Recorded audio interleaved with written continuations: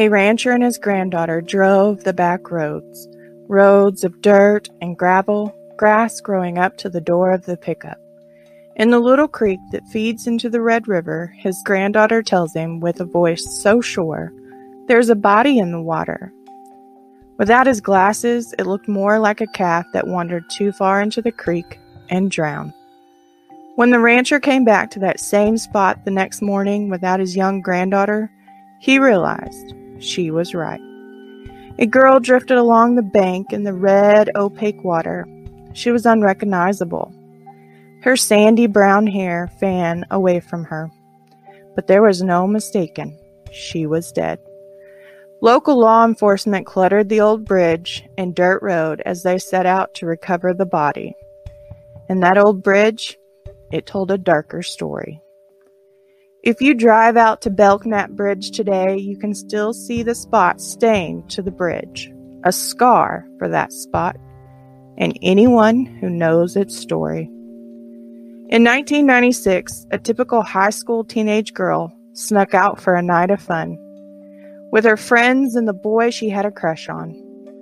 It would be the last time Heather Rich would ever sneak out of her bedroom window.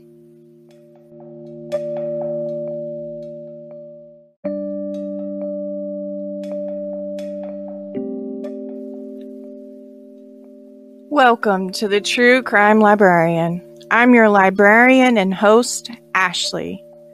Tonight I want to tackle a case unknown to many, but changed the lives of everyone it touched. Small towns pack big punches when it comes to gossip. Everyone knows everybody and everything. This case was no different for the little town of Waurika, Oklahoma, when a 16-year-old cheerleader goes missing for 8 days before a Texas rancher finds her floating in a little creek 45 minutes from home.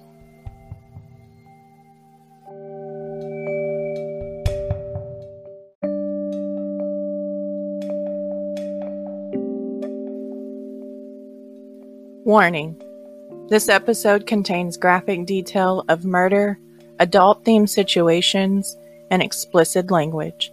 Listeners' discretion is advised. If you feel that this may be too much for you, I suggest that you skip this episode or have someone listen for you or with you.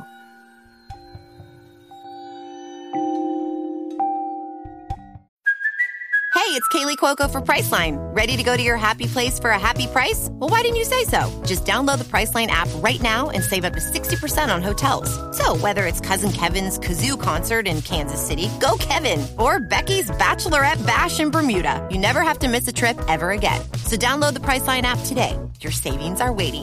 Go to your happy place for a happy price. Go to your happy price, Priceline.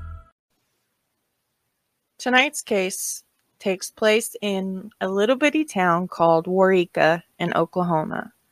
Waurika lies on what was known as the Chisholm Trail, but to many, it's only known as US 81.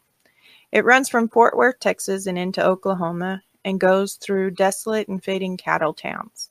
And in 1974, Dwayne and Gail Rich moved to the tiny town. They believed they found a place that was peaceful and safe to raise their family. Back in Lawton, where they're from, a neighbor had been raped, and they could not imagine that a crime so heinous could ever happen in little Waurika, let alone their family. In 1993, Dwayne was burned over 60% of his body. The Riches would go through a very difficult season for their family. Gail became the sole breadwinner for the home. And Heather, their third child, she's one of four. She has two older brothers and one younger brother.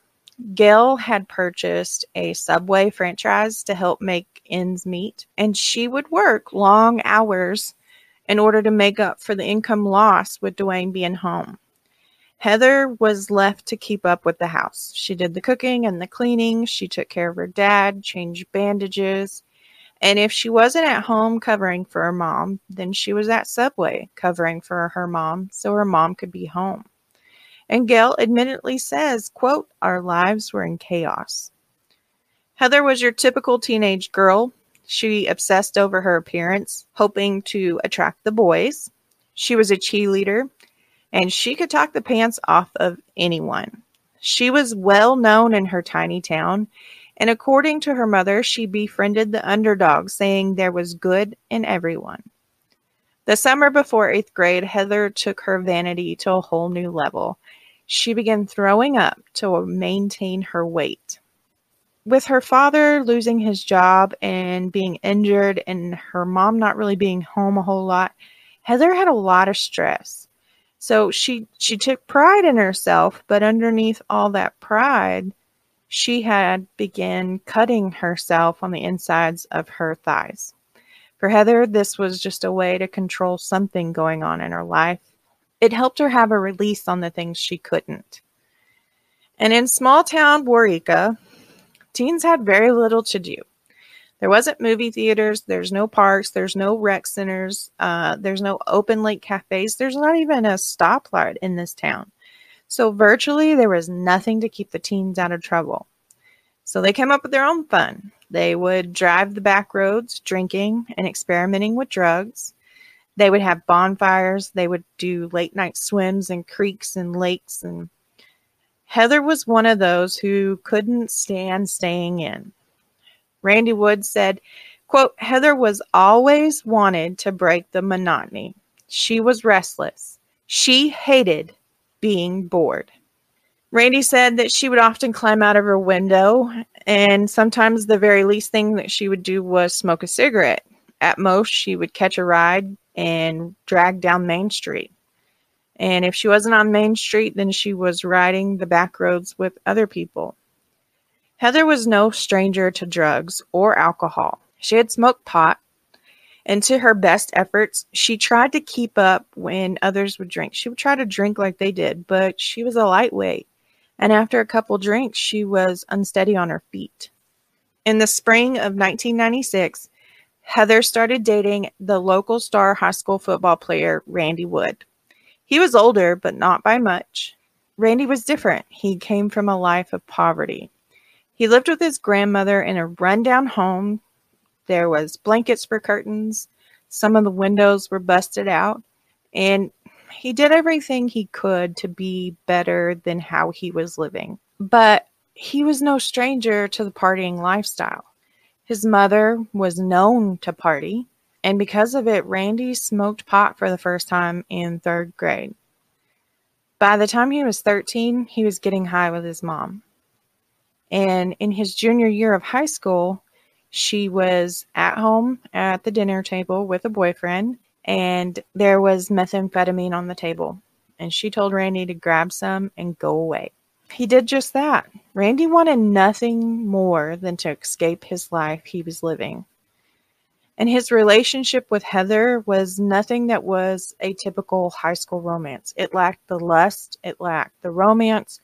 People would actually never know that they were dating. They would think that they were really good friends. And when school started in the fall of 96, Randy and Heather were at the end of their relationship.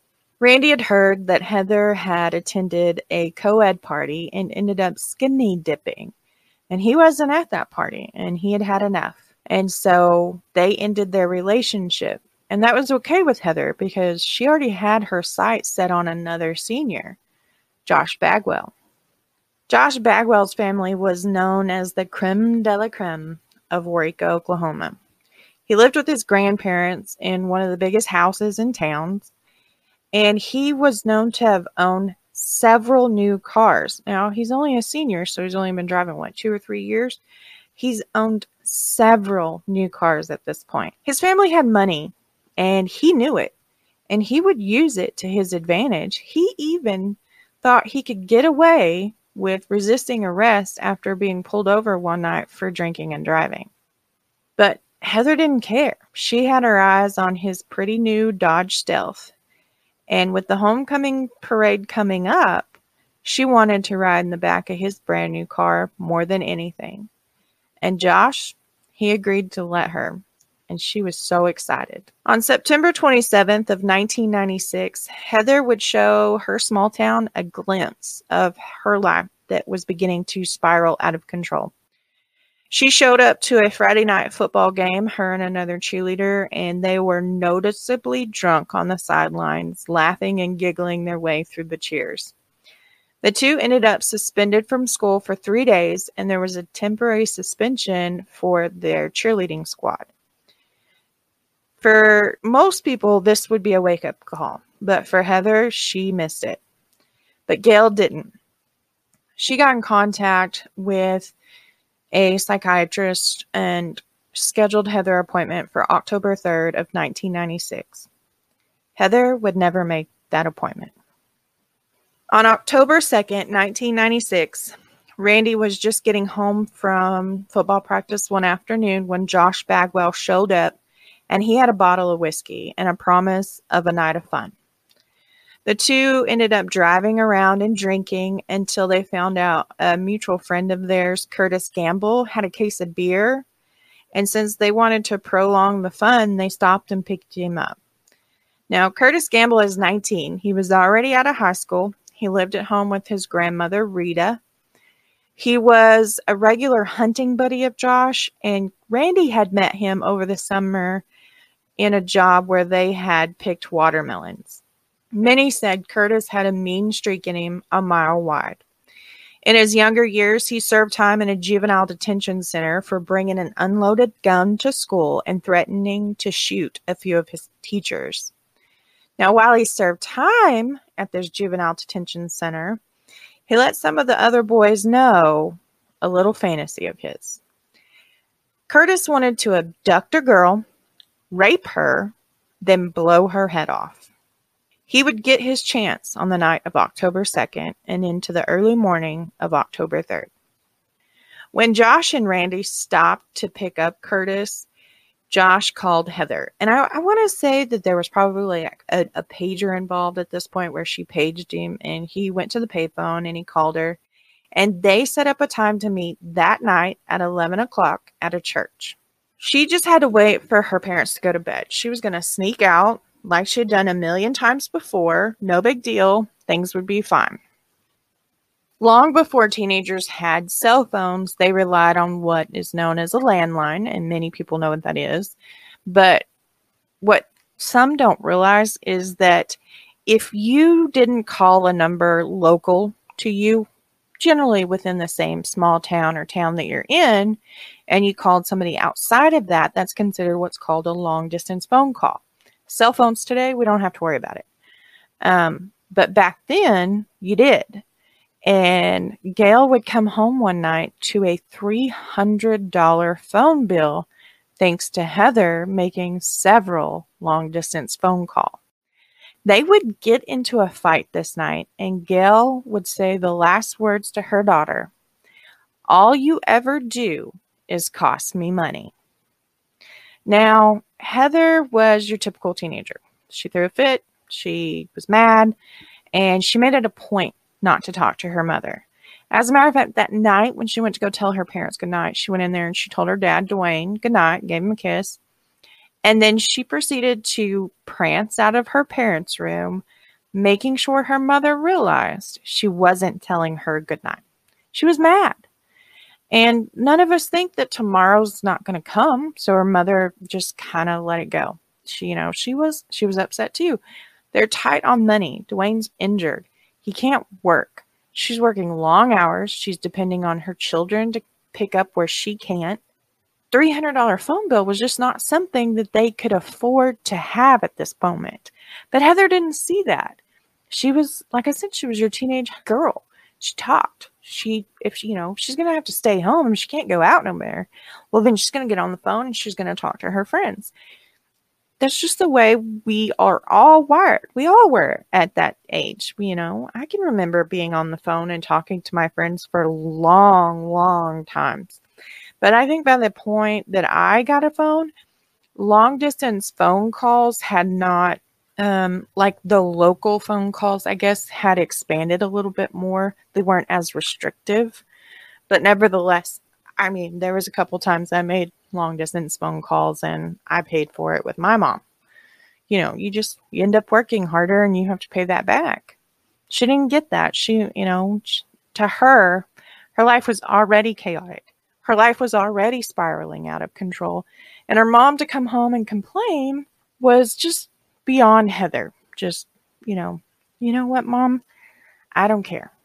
And she went on about her merry little way. Heather would climb out of her bedroom window that night and take off towards the church. And it was a little bit before she was supposed to meet Josh, so instead of waiting around at the church, she went on to his trailer.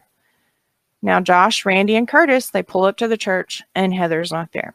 So they go over to her house. Randy knows where she lives, and he goes up to her bedroom window and he taps on the window. She doesn't answer. And so the three boys are like, let's just go back to Josh's house. His grandparents have a travel trailer out back. We'll party in that. We'll have a great time. Forget Heather. So they head over to the house, and when they pull up, there's Heather sitting on the steps of the travel trailer. And they all end up going inside, and when inside, Heather spots a fifth of gin. And so her and Josh start having what would be considered their first date.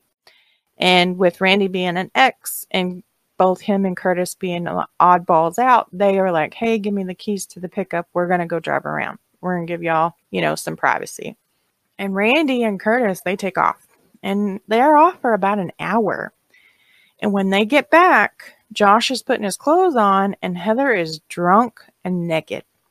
She had almost consumed the entire fifth of gin. And like we said earlier, she's a lightweight, so for Heather, she was completely obliterated. And she became upset when she saw Randy, and she apologized profusely because she felt like she did Randy wrong because their relationship had never gone as far as it had gone with her and Josh that night. And so somehow her and Randy end up in the bedroom of the travel trailer. And while in there, she's naked, and I guess she decides she's going to give Randy some. And so he's undressed, he's touching her, she's completely drunk, and she ends up passing out. So Randy says he wasn't about doing that, so he put his clothes back on and he went outside with Curtis and Josh. Now everybody's drinking, they're all drunk. Josh and Randy, they've been drinking since the afternoon football practice was over, basically. And Curtis, there's no telling when he started drinking. So everybody is definitely inebriated. And somehow the three boys, they start kind of instigating the other as to going back there and having sex with Heather's unconscious body. Randy still can't get behind it, even though they're all kind of egging each other on. Well, Curtis goes inside. He decides he's going to. He goes inside, and he stays in there a while, and Randy and Josh, they're out front, and they're just kind of bullshitting and drinking. And out comes Curtis. And he's, buttoning up his shirt, and he tells Randy, she's awake now. So Randy decides he's going to go back there, and he goes back to check. And she's still passed out drunk in the back of the travel trailer. So he goes back outside, and him and Josh and Curtis start drinking some more and just talking. And then Heather does something none of them expected. She wakes up and screams before she passes out. And the first time, the guys are like, what the heck was that? And then she does it a second time. And I can imagine the uneasiness that's starting to settle over the three guys, because here's this young junior drunk in the back of the travel trailer, and 2 out of the 3 guys have had sex with her. Even though Randy technically did, he digitally penetrated her. That is considered a sexual act, but in his mind, he didn't consider it. So 2 out of 3, according to Randy, had already had sex with her. She's now woke up twice, screaming, before she passes back out. She does it one more time. That third time, Curtis freaks out. He decides he's not going down for a rape charge. He'd served time before. He wasn't going to serve time for having sex with her. No way, no how. So I would say he starts implying that he's going to kill her. And Randy and Josh are like, well, he's drunk. You know, they didn't take too much to him talking. And then he starts barking orders. And he tells Randy to go back inside and get her dressed. So Randy goes inside. He puts every stitch of clothing back on Heather. Then him and Josh load her into the back seat of the pickup. And Josh, Randy, and Curtis climb into the front seat. And they take off into the night. As Josh, Curtis, and Randy drive around, not really knowing where they're going, Randy's hoping that them just driving around means they're going to wait for her to sober her up, talk to her, then take her home. But then Curtis tells Josh to pull over. He says he knows exactly where he's going to take her, and he climbs in behind the wheel. 37 miles away from Waurika, Oklahoma, sits Belknap Creek. It's a stream that weaves away from the Red River. And to Texans and Oklahomans alike, the Red River is a sign of crossing into one state or the other, blending the two with the opaque clay-colored water. Belknap Creek Bridge sits just inside of Montague County in Texas. It's another stretch of royal land with tiny towns. Curtis knew this bridge well. His grandmother used to take him fishing there, calling it her, quote, beloved and secret corner of the river bottom. The tires crunched as it rolled down the isolated dirt road with grass that grew high. There wasn't another car or the promise of another car coming from either direction. Curtis pulls up to the bridge before he jumps out of the truck, grabbing his Mossberg 12-gauge shotgun. Curtis tells Josh and Randy to get her out and set her on the bridge, and he loads 9 rounds of double-aught buckshot into his gun he calls Old Blackie. So Josh and Randy do what they're told. They get Heather out of the truck. They set her up on the bridge.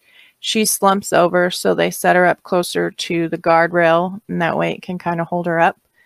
And Randy crawls back into the truck. He puts his hands over his ears, and he squeezes his eyes closed tight. And he hears 1 shot. Then he hears 2, 3, 4, 5, 6, 7, 8 more shots. When he crawls back out of the truck, he sees Heather's blood is pooled all on the old bridge, and he looks up, and Curtis has the gun. He's loading 9 more rounds into his shotgun. He tells Josh and Randy to get rid of her. So Josh ties a rock to her using a shoestring, and him and Randy pick her up and toss her over the guardrail into the creek. Randy then goes and gets dirt and covers up the blood that's on the bridge. And the 3 crawl back into the truck and drive the 45-minute drive back to Waurika. On October 3rd, 1996, Dwayne and Gail never imagined that they would wake up to a whole new life. But when they went into Heather's empty room, they soon knew. Gail and Dwayne went over to the Jefferson County Sheriff's Office to report Heather missing. But as soon as the sheriff's deputies hear of Gail and Heather's argument over the phone bill, they tell her and Dwayne to go home. She ran away. She's just trying to teach them a lesson. And Gail's like, I'm not going home, and I'm not sitting there and waiting on her. She hasn't run away. She's missing. So her and Dwayne set out. They're going to figure out where their daughter is. Somehow or another, Gail ends up with that day's absentee list from the local high school. And not only is Heather's name on it, but so is Randy Wood. And Gail knows Randy because Heather and Randy hung out a lot from the spring into the fall. So Gail sits down and she dials Randy Wood's phone number. Randy tells her that he was with Josh Bagwell all night until 6 a.m. And Gail knew Randy, and she could hear the flatness and the exhaustion in his voice. And she asked him, she said, quote, "Randy, if you knew anything that could help us find Heather, you would tell us, right?" And without hesitation, he says, "Yes, ma'am." Gail gave in, and at some point, Randy said something about Josh and Heather talking. So she looks at the list, and guess whose name's on that absentee list as well as Randy's and Heather's? Josh Bagwell. So she calls over to the very affluent teenager's home, and he basically is like, "I don't know where she's at. I don't know what you're talking about. I haven't seen her. I haven't talked to her in a week." That's what he replies to her mother. Heather's disappearance quickly became small town gossip, and tips and rumors milled through the streets, but none of them held any kind of validity. Then on October 10th, 1996, local authorities and crime scene analysts flood the once deserted bridge. The young teenage girl's body was finally brought back to dry land. IDing her would prove impossible. She was shot to the back of her head, and it destroyed her once beautiful face. Dwayne had given his only daughter a beautiful insignia ring. Dwayne Rich goes down to identify the body without his wife. They don't allow him to see his daughter. They simply show him the ring that was found on her finger, and he knew it was Heather. Heather's body would later be confirmed with the identity due to dental records. And Dwayne Rich was tasked with the duty of going back home, walking into his house, and telling his wife.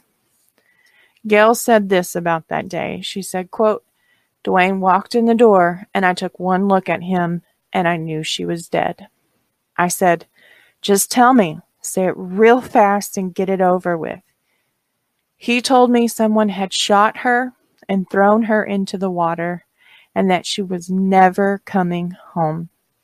I remember screaming and beating on him for an hour, saying no, no, no." The tiny town roared with talk of Heather Rich's murder. And Randy remembers hearing the day they found her body was also the same day as homecoming. Heather was to ride with Josh in the parade, and instead she was laying on a cold medical examiner's table. Randy remembers hearing the news of her body being found as he stood at the water fountain. His world stopped in that moment. Time stopped ticking. The captain of the football team, the town's prized football star, was later crowned homecoming king that very night. And under the bright stadium lights, Randy stood guilt-ridden as his body simply went through the motions. Texas Ranger Lane Akin drove through the back roads of Belknap Creek. The girl floating in the small creek when Akin arrived was close to his own daughter's age. Heather's case would take its toll on those who chased after the 3 Oklahoma boys who crossed into Texas and committed the worst crime you could. Texas is known for the amount of people who sit on death row. They're also known for having a, quote, express lane to the gurney. The fact that the face of the investigation to the Riches was a highly respected Texas Ranger gave them solace in the worst time they could have gone through. Leads came and went, and each day the investigation went on, Akin drove back to Texas knowing there was something missing. Dwayne and Gail would bury the one and only daughter they had. During the funeral, no one was ever allowed to touch the casket, and it was at her parents' request. They had promised their daughter that those who did this to her would never touch her again. They made good on that promise. As Akin took a closer look at the trailer and what went down that night of October 2nd and into the morning of October 3rd, Randy was staying home. He was away from the two that he felt were responsible for Heather's murder. His drinking had gone from once in a while as he hung out with friends to a daily occurrence. He was staying high. He could not relive that night out on that deserted bridge. Akin would see his interview from the Homecoming King article and his response to the question of what words of wisdom do you have for the underclassmen. Randy responded with, quote, cruise the back roads. And you can't help but wonder, are those parting words of a grieving friend, or was Randy's guilt coming to the surface? One afternoon, Akin and a DA from the Montague County's office dropped in on Randy after football practice. One look at him, and they knew that he was involved in Heather's murder. And now they were going to find out how and why. Randy had been questioned before, but his story kept coming across as rehearsed. Had the boys nailed down a story after what happened at the bridge that night? Did they go over something in case they were approached by law enforcement? By the story that Randy kept giving every time he was asked about what happened that night, you can almost say that's exactly what they did. But when Akin and FBI agent Gadd got a hold of Curtis Gamble, he provided them with a different story, where Randy was coming across and repeating his story over and over and over, and it was almost verbatim, and they definitely knew it was rehearsed. Curtis was not the same. But the next morning, the investigators, they got the break they needed. In the small town of Waurika, Oklahoma, there's only one place you could go and buy 12-gauge double-aught buckshot. 4 boxes had just recently been purchased and put on the charge account of the Bagwells. The guy behind the counter said he sold those 4 boxes to Josh and a friend. And when he was shown a photograph lineup of different people, he immediately picked out Curtis Gamble.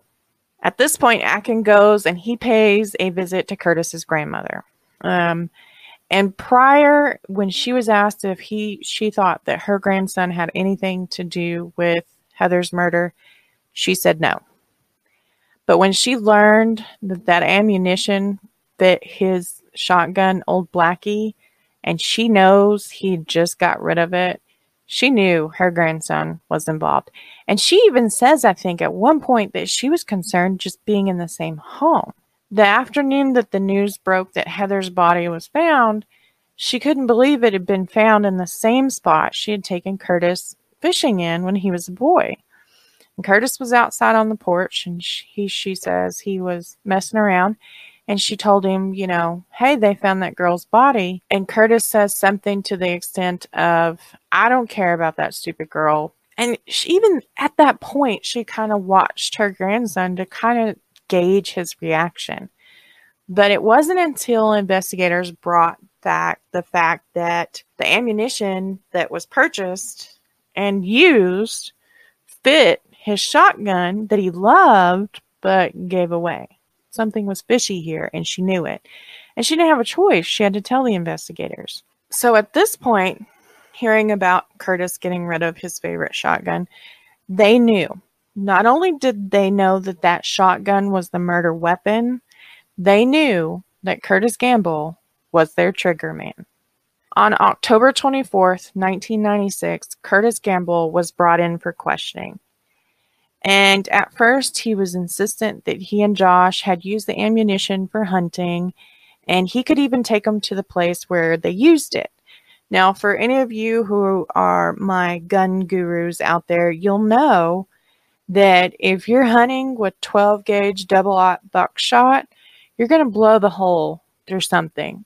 It's used for a bigger game, but most people purchase it for home defense. It's an easy thing to load. It's going to stop whoever you fire it into. Most people don't hunt with it because if you shoot, even a medium-sized deer, that's not something you're going to eat because you're going to blow a hole right through everything and just tear the animal apart. It's going to be no good. But Curtis insists that him and Josh had used it hunting. So FBI agent Gadd gives in and he's like, okay, we'll take you out to these pastures. You show me. So they get out there and guess what they can't find? The spent shells from the double-aught ammunition. And Curtis is still sticking to his story. And as they're heading back, the FBI agent, he has enough, pulls over to the side of the road and he really starts to press Curtis about what happened that night of October 2nd and how he was involved.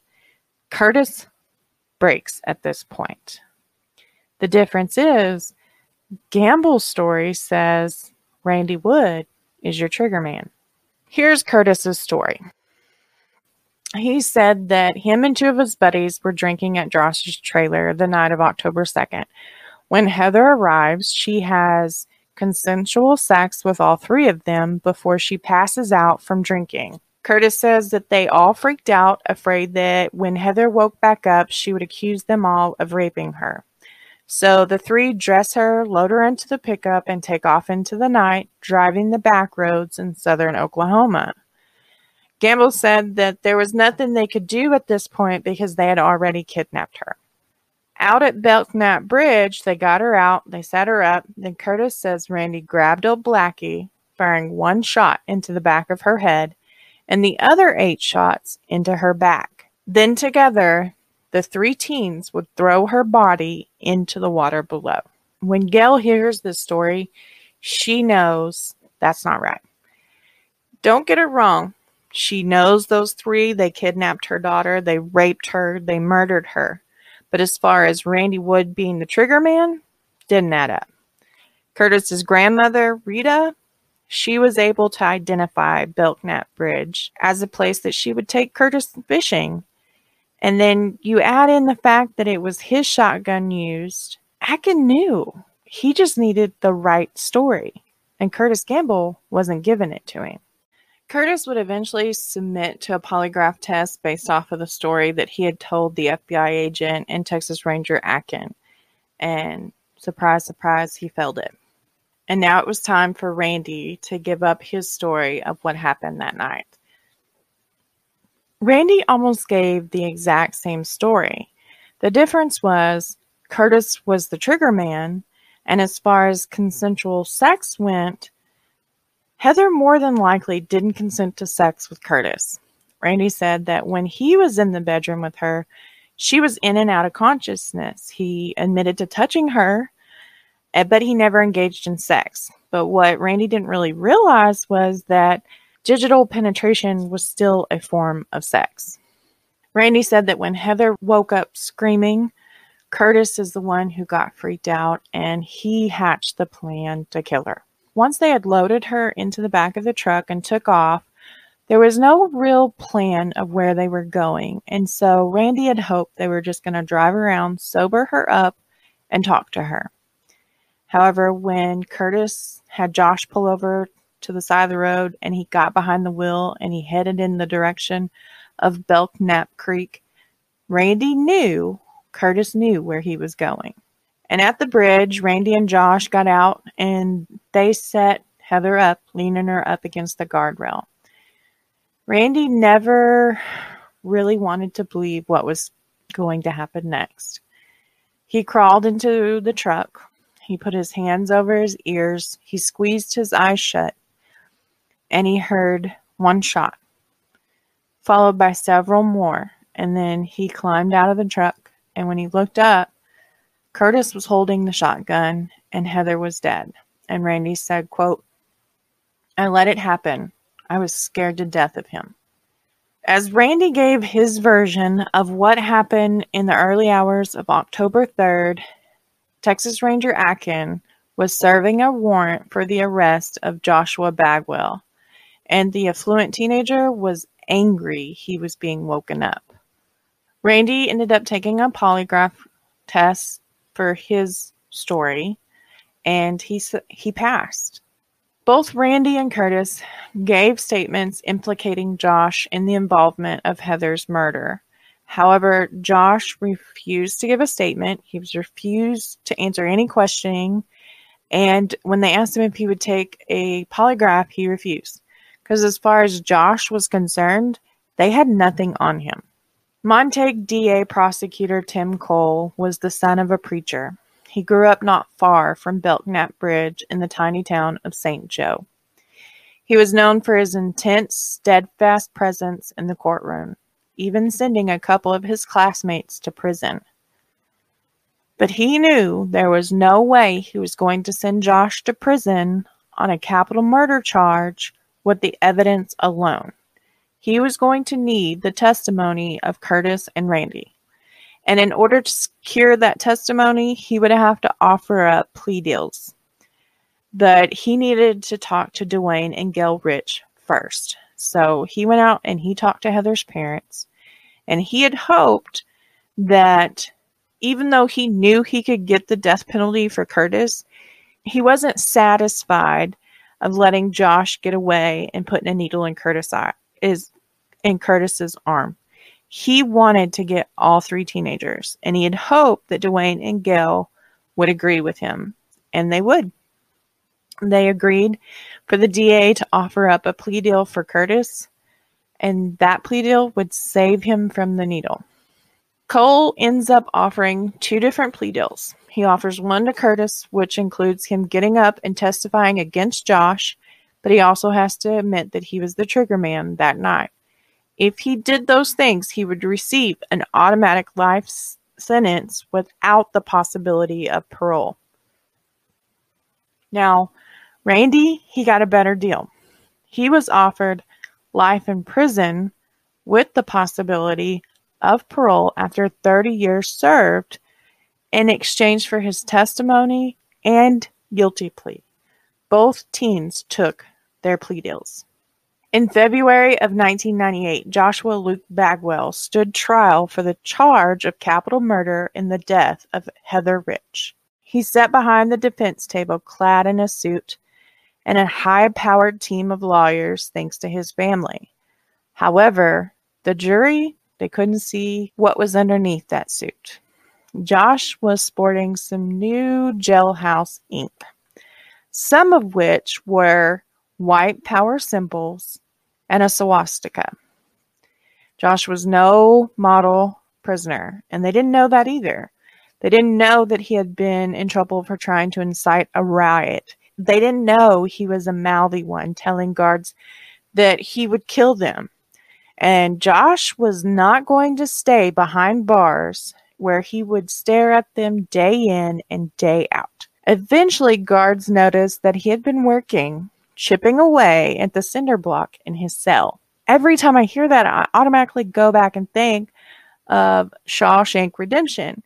However, that was early 1900s, and Josh is looking at the late 1900s, where just getting through the wall isn't going to be enough to escape prison. But he didn't care. He wasn't going to stay there, because in his mind, nobody could tie him to the murder of Heather Rich. And if they could, then his grandparents had enough money to buy his way out of it. Josh's team of lawyers would paint Heather in the worst light that they could. They brought up her drinking. They brought up her drug use. They brought up her promiscuity. And when Heather's mother, Gail, was on the stand, they cross-examined her and said this to her. Quote, "She was your perfect child, but she wasn't quite perfect, right?" I know that that's their job, but I still have a hard time with defense lawyers attacking the victim. Just not my favorite thing. Curtis would stand up in the court and he would testify for the prosecution. He was swore under oath. He sat down, and then it became story hour for Curtis Gamble. He would tell a tall tale where Randy was the trigger man. Curtis had reneged on his plea deal. However, he still implicated himself in the murder of Heather, and therefore he pled guilty to capital murder. So he got his sentence of life in prison without the possibility of parole, even though he never did say he was the trigger man. D.A. Cole watched as Josh slipped through his fingers. Randy walked into the courtroom next, set to testify for the prosecution. But after Curtis's showmanship, Cole was completely unsure how this was going to go because Randy gave up his plea deal the night before. However, Randy Wood had other plans. Randy took the stand without the protection of his plea deal, and he testified not only to Josh's role in the murder of Heather Rich, but to him being guilty by being up there. Randy was under the impression that since he wasn't standing on the bridge with Curtis and Josh, and he didn't see Heather get killed, that he was not really truly guilty of murder. There was one little mistake he failed to see. The three boys crossed state lines into the great state of Texas. And here in Texas, we have a special law, and it would come into play for this very case. Texas law of parties is as states. A person can be criminally responsible for the actions of another in certain circumstances, including if an attempt to carry out a conspiracy to commit one felony, another felony is committed by one, oath, the conspirators, all conspirators are guilty of the felony actually committed, though having no intent to commit it. If the offense was committed in furtherance of an unlawful purpose and was one that should have been anticipated as a result of carrying out the conspiracy, Randy Wood was guilty. Randy Wood committed suicide in the courtroom that day. He incriminated himself in capital murder in the murder of Heather Rich, and he did so without the protection of his plea deal from D.A. Cole. Gail says she watched Randy that day on the stand, and she knew when she looked into his eyes, he was telling the truth. However, had anyone known what would happen when the arrogant Josh Bagwell take the stand in his own defense, then the testimonies of Randy and Curtis would not have been needed. Because when Josh was asked to tell the court what happened that night on the bridge, he would end up stumbling over his words. He says while urinating off the side of the bridge, Josh ran back to see what had happened, and he said, quote, I see Randy lowering the gun. That slip-up would sell the jury. Joshua Luke Bagwell was found guilty of capital murder and would be sentenced to 99 years in prison without the possibility of parole. Heather's parents had held up the other part of their promise to their baby girl to make everyone pay who helped take her life. Josh's mother was not a happy camper. She had this to say after his conviction to the press. Quote, my son is no angel, but he damn sure is no murderer. Gail would get to stand up and talk to Josh in the sentencing hearing. And as soon as she got up to speak, his family took it as a cue. She said, quote, by your family exiting, I see why you are the way you are. You haven't ever had to pay for the mistakes you made, but you're going to now. You took away the most important thing in our life. Josh snarled in disgust as Gail spoke to him. Curtis Gamble received a life in prison sentence after pleading guilty to capital murder during Josh's trial, even though he still did not say he was the trigger man and implicated Randy. Randy would end up doing the second thing that no one had ever seen done by a defendant. He asked to sit down with Dwayne and Gail Rich prior to his trial. He was going to apologize for not doing something to stop the murder of their daughter. And in a televised moment between the victim's family and the accused Randy Wood, he was shuffled in, shackled, as he took his seat, and the young 18-year-old Randy Wood looked at Dwayne and Gail Rich in the eye and apologized for his role in the murder of their daughter. Once he choked out the few words of apology, he then asked for their forgiveness. Dwayne looked at one of his daughter's murderers and said, quote, at one time, I could have killed all three of you with my bare hands. Being a Christian, I can't have hate in my heart for you. Gail agreed with her husband, and she would even follow by saying that they forgave Randy. And it was just a few moments. It was just a few minutes, and that's all there is. But you look at Randy, and you can see the guilt in his eyes. And the guilt was there to stay, despite the fact that he had got their forgiveness. He will forever wear it, as he is his own worst punisher. Later in 1998, Randy Lee Wood would stand trial. D.A. Cole pleaded with Randy to take a deal. Randy would refuse. He did not want his testimony tainted with the fact that he had taken a plea deal. He wanted everyone to know he got up there and he told the truth. D.A. Cole showed up and did his job in the state of Texas versus Randy Lee Wood. He said, quote, "You know what the defense really boils down to in this case? They want you to say, he testified against Josh Bagwell. He said he was sorry. He's not such a bad guy. Let him go." This is not television. This is not something where we wake up the next morning and we can say, I wish I hadn't done that, and it goes away. It's real. Heather Rich was a real 16-year-old girl, and he helped take her life. And no matter how bad he feels about that, he is still responsible for it. Randy was prosecuted under Texas law of parties, and regardless of his role in the murder, he was there. Therefore, he was found guilty. And on August 25th of 1998, Randy was convicted of capital murder in the state of Texas and was handed the automatic life sentence, just as Curtis and Josh. However, he got something that neither of the other ones did. He has a chance of parole after 40 years served. In 2036, the once young teenager will be eligible to go in front of the parole board, hopefully showing he has been rehabilitated and will go out into the world and become a productive member of society. A world far different from the one he left behind when he was led into that jail cell.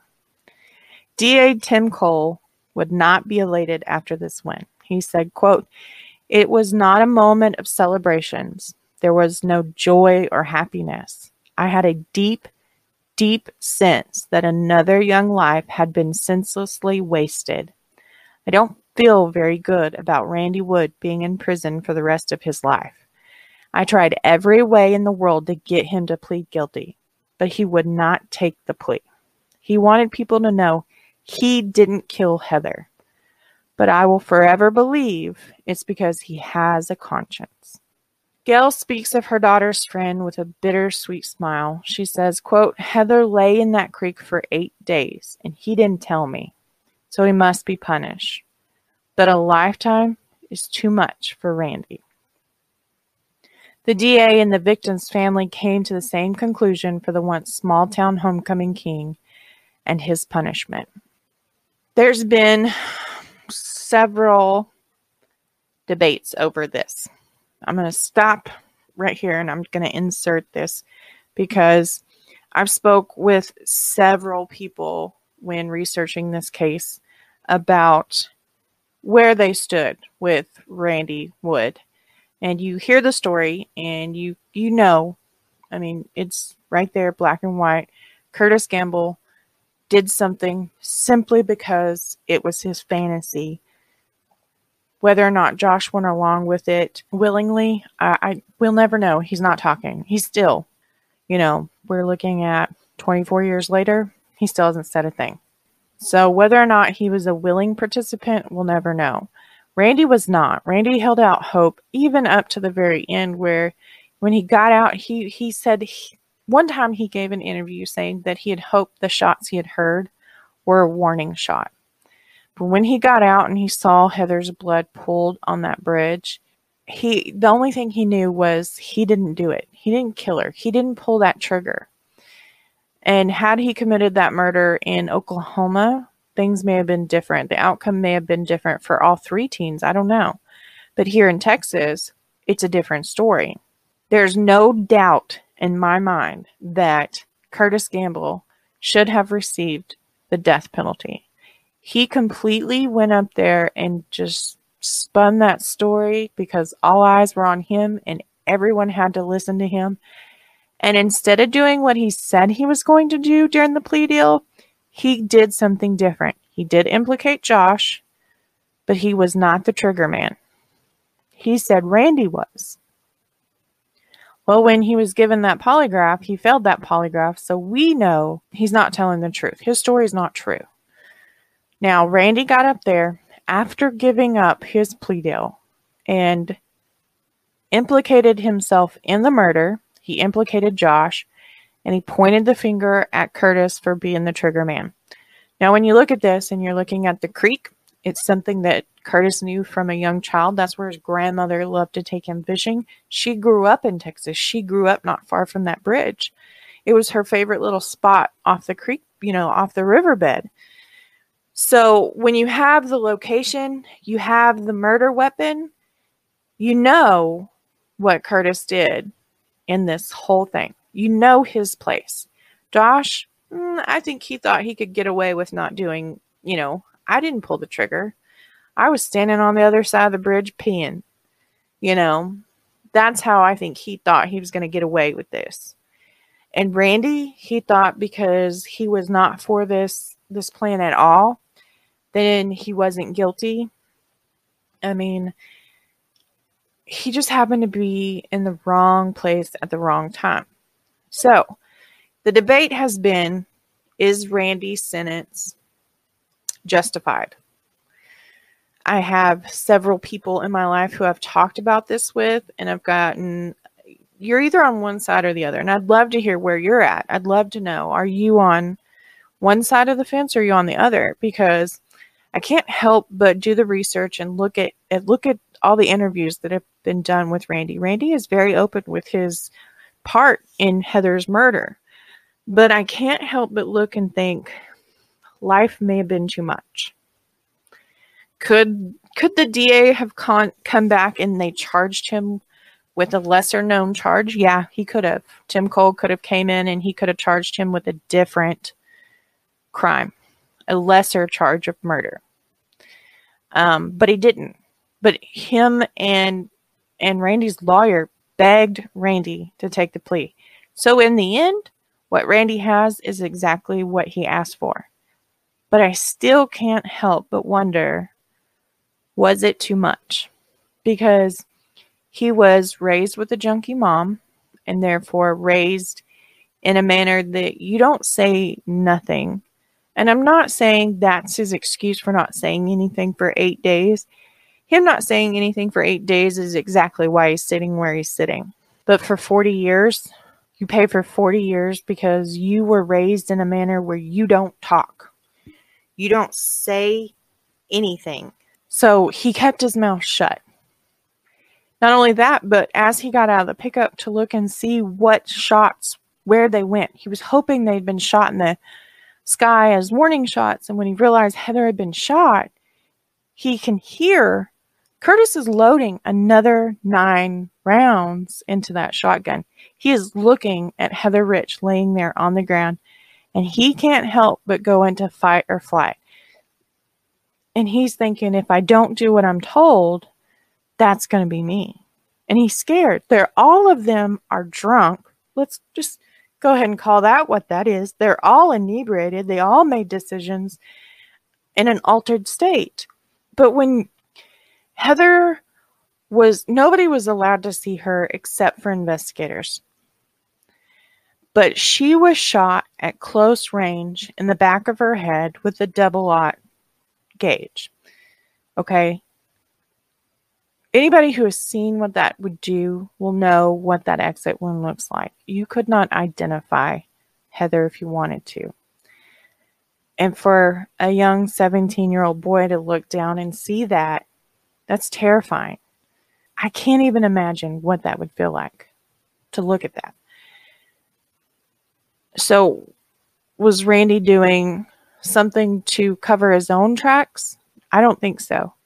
I think it was a fight or flight response, and he chose to fight because at the end of the day, he wanted to go home. He wanted to not be there on that bridge that day.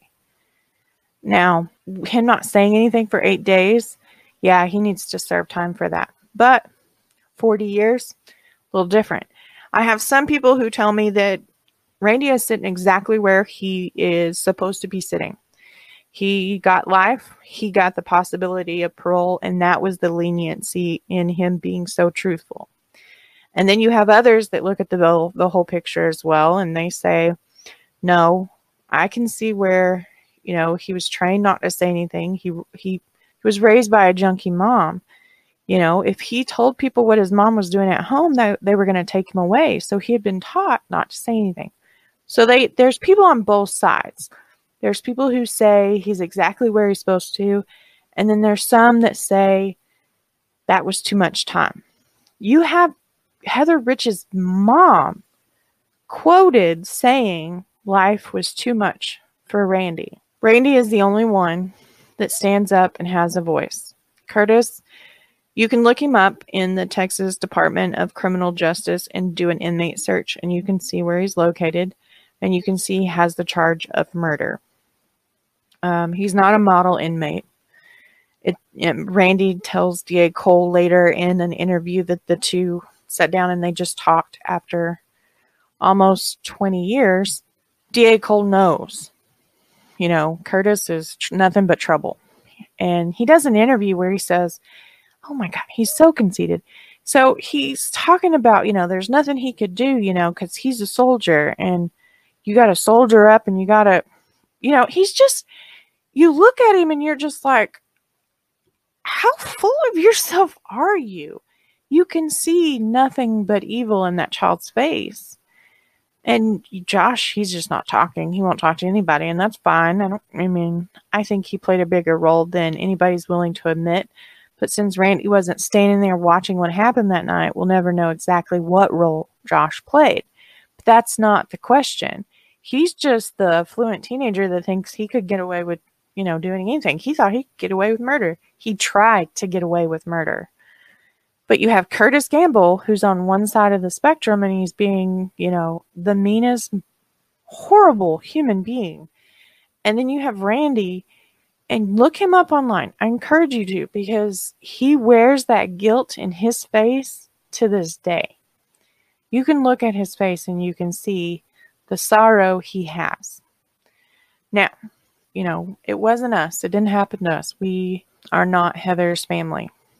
So we can't say for sure, but we're supposed to forgive. You're supposed to not harbor these awful feelings. And I think maybe that's why Dwayne and Gail forgave Randy for the murder of their daughter. Now, they did say that in order for Randy completely be absolved, Heather would have to do the forgiving. Well, she's not here to do so. So, I don't know. This is the one that I talked about. You're gonna be tore. Where do you stand in this? How do you feel? Where do you think Randy should be? Should he have served 40 years?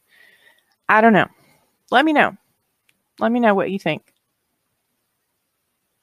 In January 28, 2002, just before midnight, Curtis Gamble and another inmate that is being held at the Montague County Jail took a female guard hostage when she opened their cell to remove a cleaning bucket. She was forced to let out Bagwell and an accomplice and an unnamed inmate. The four of them locked the guards up and headed off into the night. And D.A. Cole said, quote, "There's no question in my mind they'll arm themselves at the first opportunity.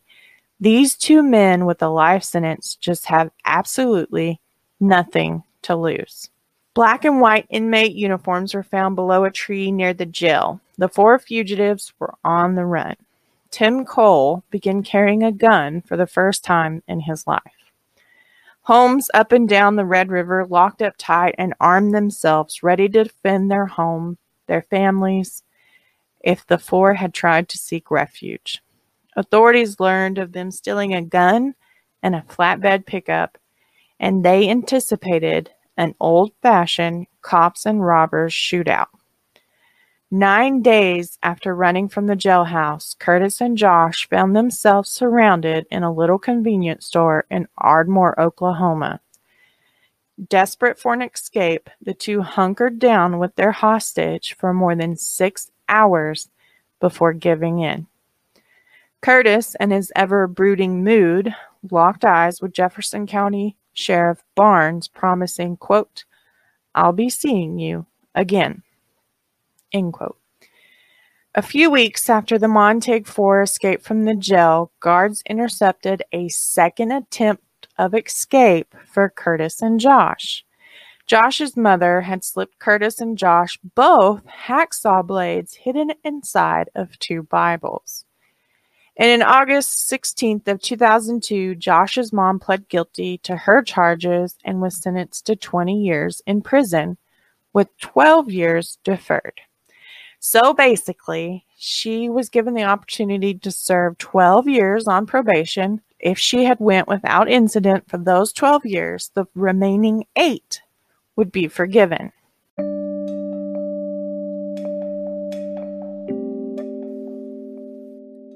Dwayne and Gail Rich separated after the death of their daughter and went on to marry again, finding love they had lost together.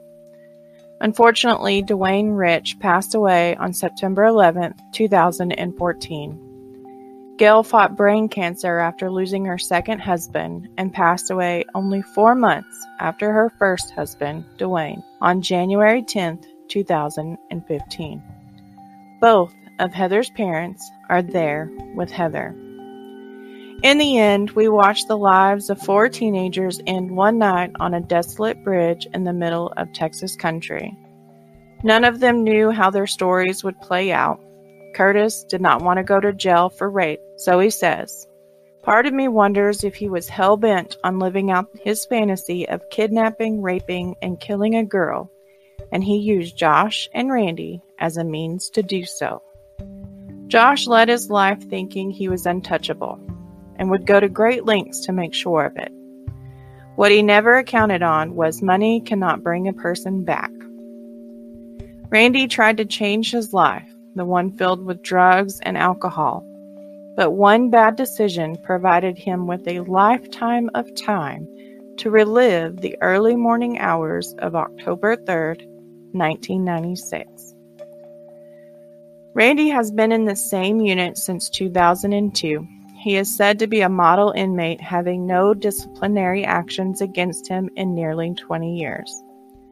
Curtis and Josh's lives are harder to find out about. Neither one is open to reliving their crimes. In December of 2013, Josh Bagwell was charged with criminal conspiracy and received an additional 1 year and 2 months to his sentence. Curtis Gamble has managed to stay out of trouble, not earning any additional outside charges. I don't doubt that he is still being a soldier, as he once referred to himself. He has nothing to lose. Neither him or Josh have a chance to see the light of day as a free man. Heather's murder still shakes the small community of Waurika to its core, and some believe that the bridge at Belknap Creek is haunted. It is said that you can go out to the bridge close to midnight and hear Heather Rich's screams echo through the valley of the creek.